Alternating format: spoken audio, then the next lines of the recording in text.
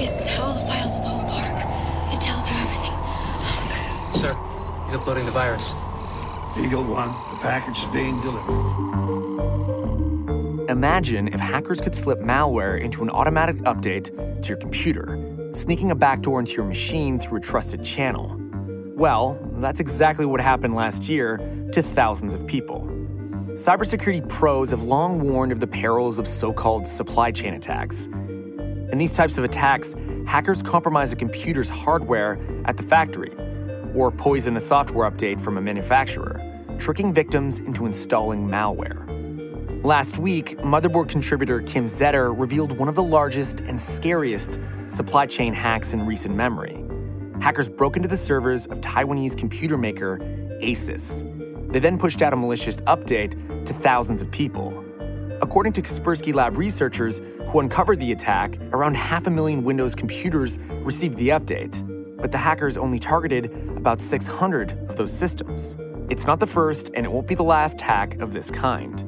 Kim is here today with us to talk about this brazen supply chain attack and how these kinds of attacks have evolved in the last few years. I'm Ben Maku, and this is Cyber. Okay, so Kim, very important question. Asus or Asus? I don't know. I'm hoping you know. I think for this interview we'll go with Asus. Okay.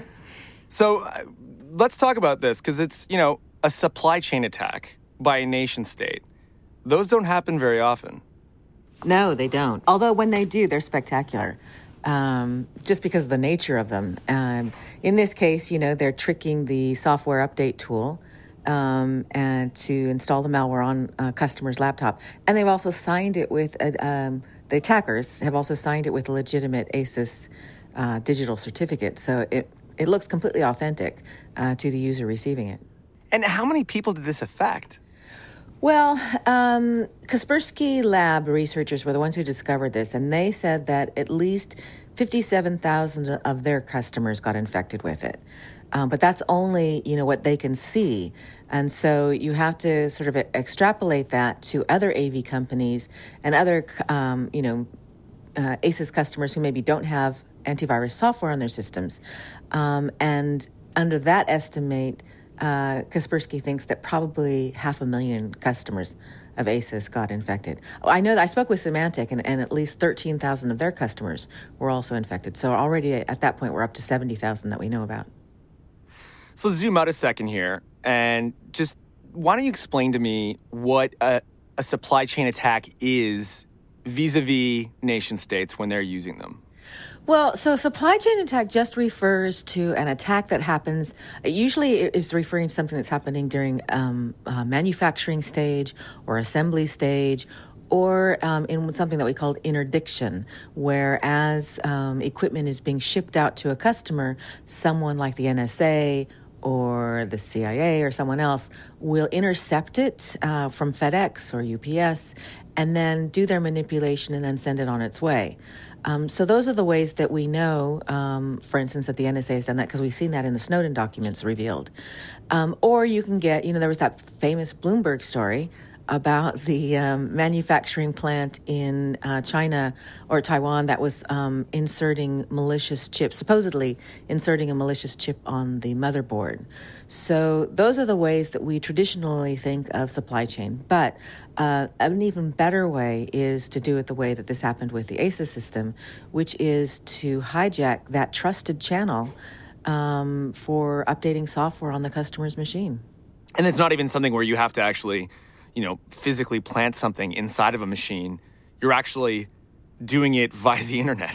Right. I mean, it's a lot easier in that sense, but it should be harder because you're trusting that those manufacturers, that they have interactions with a lot of customers, and it's supposedly a trusted channel. You have this assumption that those vendors are protecting their networks better than, the average network. Certainly you're hoping that Microsoft and Apple and all of those update networks are doubly secure. But this Asus example shows us that if an attacker can get into that system, and why shouldn't they be able to get into that system in the same way that other people get in, through phishing attacks and things like that. The thing here is that they got into, they're in a signing server. So they are on a server where ASUS was signing its malware with its legitimate digital certificates. And so those signing servers should be better protected. So ASUS, a Taiwanese computer company, is hacked in a very sophisticated, spectacular supply chain attack. What's the going on? Who did it? Yeah. I have some suspicions. Yeah, so it's probably the Chinese. Kaspersky has tied the attack potentially to a group previously known as the Shadowpad crew, who had attacked a South Korean company and done a supply chain attack through them, and also tied them to an attack of in 2017, that we know of as CCleaner. CCleaner was a security software tool, and someone got into the supply chain there, the deliverance mechanism for updating that CCleaner tool, and was able to infect users that way. And those attacks are believed to be attributed to Chinese nation-state hackers. Also, I should point out that this is what was interesting. The researchers think that the actual ASUS intrusion into its network came through CCleaner. So CCleaner, when it was infecting systems, also was targeting. It infected a lot of systems, but it had a targeted list. And on that targeted list was at least two ASUS computers, two ASUS computers inside ASUS, ASUS network computers. And so it's possible that the attackers used CCleaner initially to get into the ASUS network and then set up their attack through the ASUS network to then infect others. Not that I'm suspicious of a nation state wanting to have access to a wide array of, say, 70,000 computers, because who knows what's on those computers. But why? Why do you think this attack happened? What were they targeting? Well, they were targeting, so that's an important question. So they were infecting about 500,000 systems estimated, but they only appeared to be targeting about 600 of those. And how do we know that? Because in the malware files that Kaspersky collected from customer machines, hard-coded into those files were 600 hashes. And they cracked those hashes, those cryptographic hashes, and those cryptographic hashes were actually unique MAC addresses for specific systems that they were targeting. And so what would happen is the malware that came through the ASUS network, it would get onto a customer's machine, and it would immediately look for the MAC address on that machine, the MAC address for the network card on that machine. And then it would hash that network, that MAC address. And if the hash on the MAC address on that user's machine matched one of those MAC addresses hashed in the attacker's malware, they knew they had a targeted machine, and they would instruct that machine then to reach out to the internet to a website that the attackers controlled and to download a further backdoor onto those 600 machines. Now, we don't know who those 600 people were, and we don't know exactly how the attackers obtained the MAC addresses of those machines. So, in other words, what you're saying is this is kind of a case of, there's 70,000 people who are affected by this, and then we're only targeting 600 people. It's kind of wild that an update that was for thousands of people were targeted at a few, and those thousands of people were kind of caught up in this nation-state hack. The name that Kaspersky gave it, Shadowhammer, is quite apt. They're using this massive hammer, infecting, all we know are 70,000, but Kaspersky says, 500,000 probably, using this massive hammer to bash 500,000 systems when really only they wanted was 600 systems. Burrow's furniture is built for the way you live.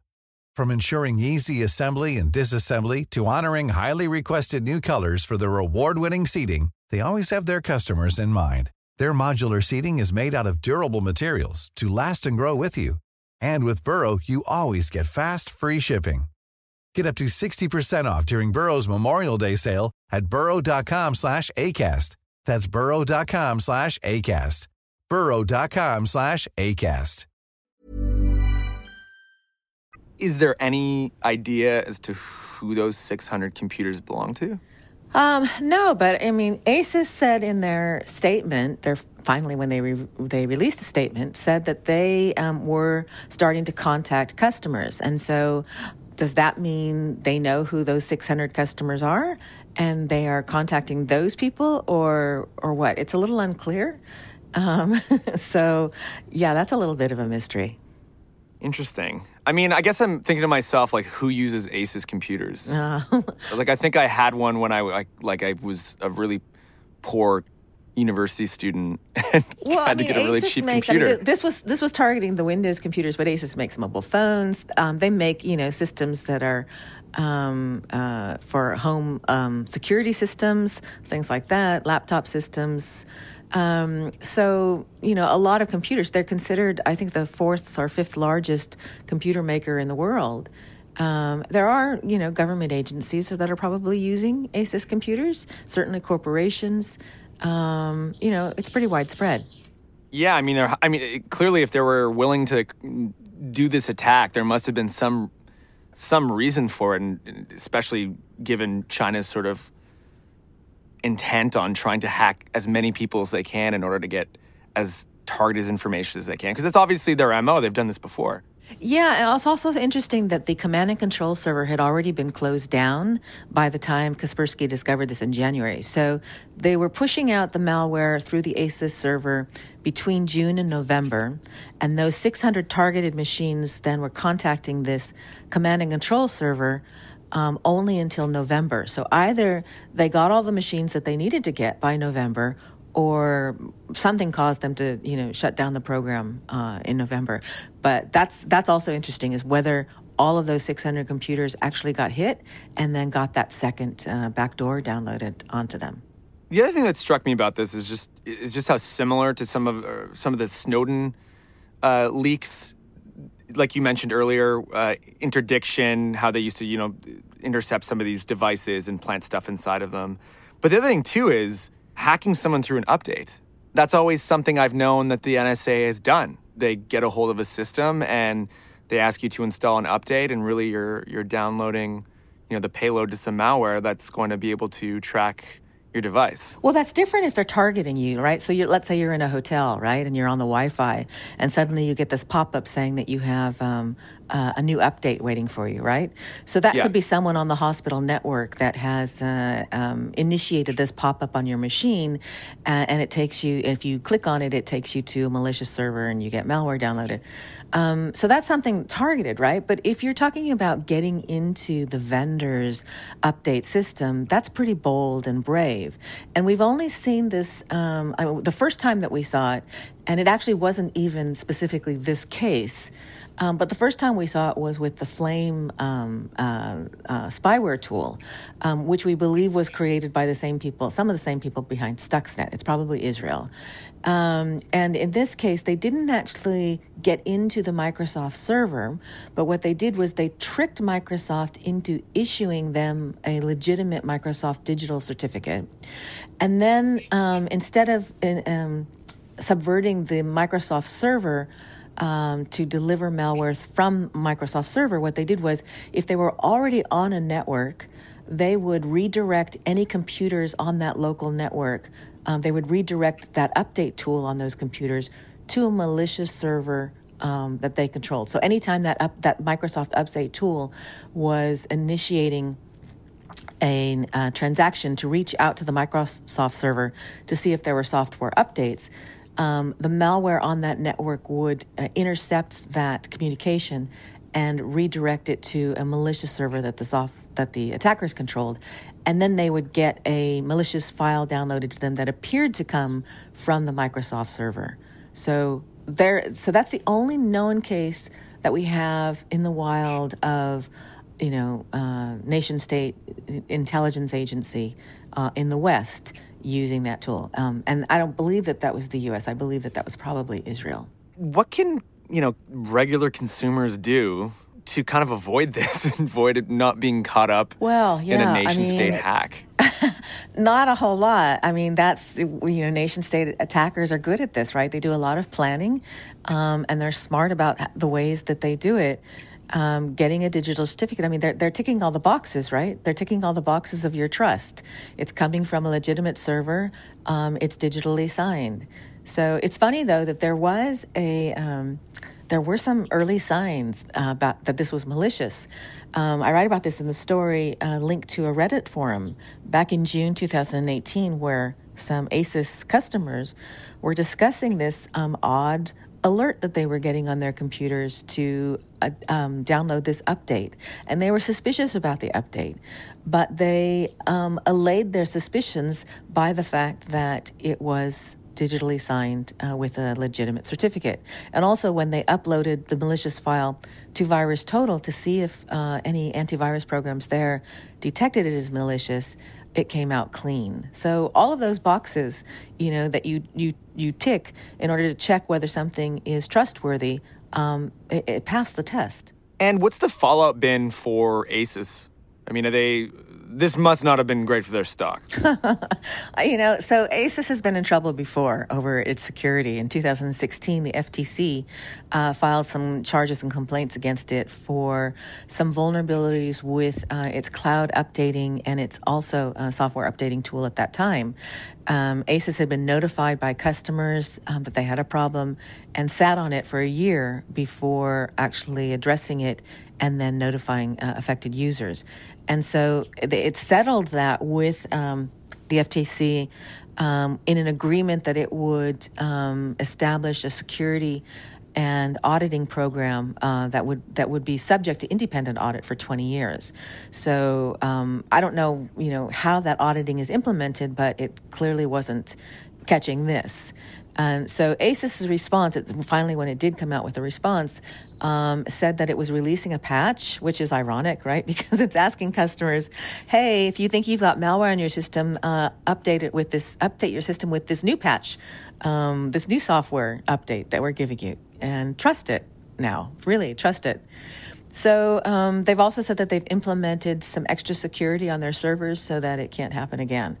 But again, they'd been charged previously by the FTC, and this happened after that.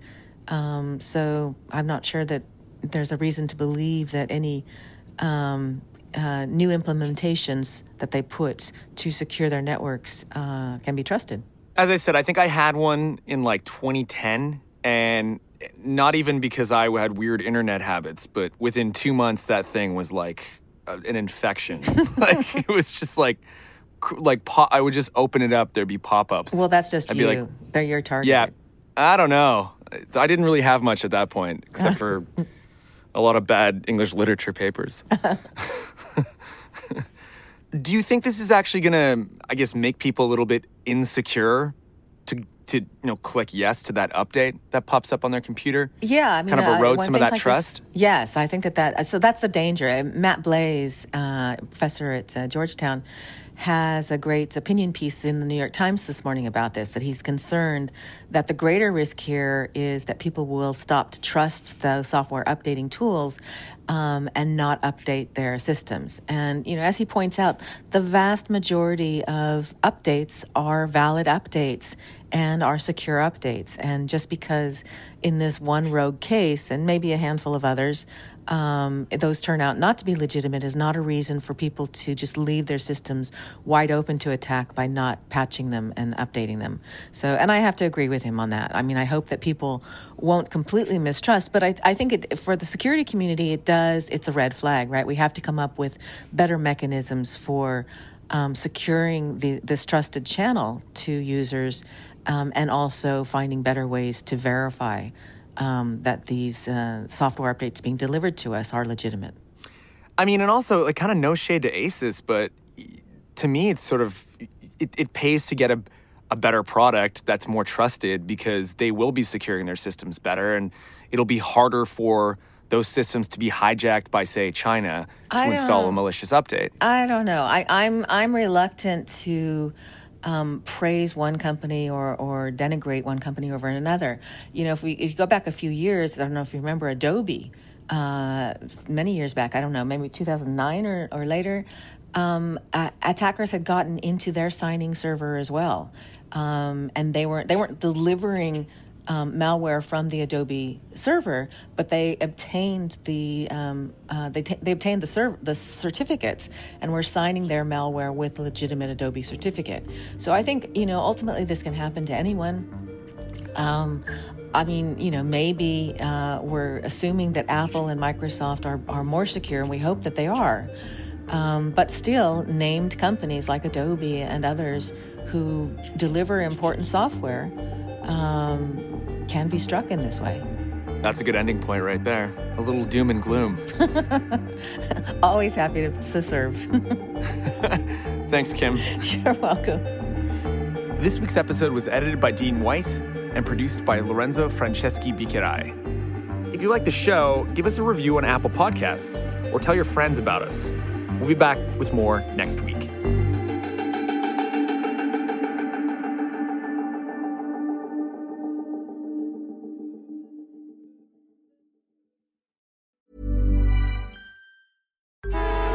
Traffic jams, tailgating, pile-ups. Ugh, the joys of driving. How could it get worse? The federal government wants to have a say in what you drive. That's right. The Biden administration's EPA is pushing mandates that would ban 2 out of every 3 vehicles on the road today. Don't let Washington become your backseat driver. Protect the freedom of driving your way. Visit EnergyCitizens.org. Paid for by the American Petroleum Institute.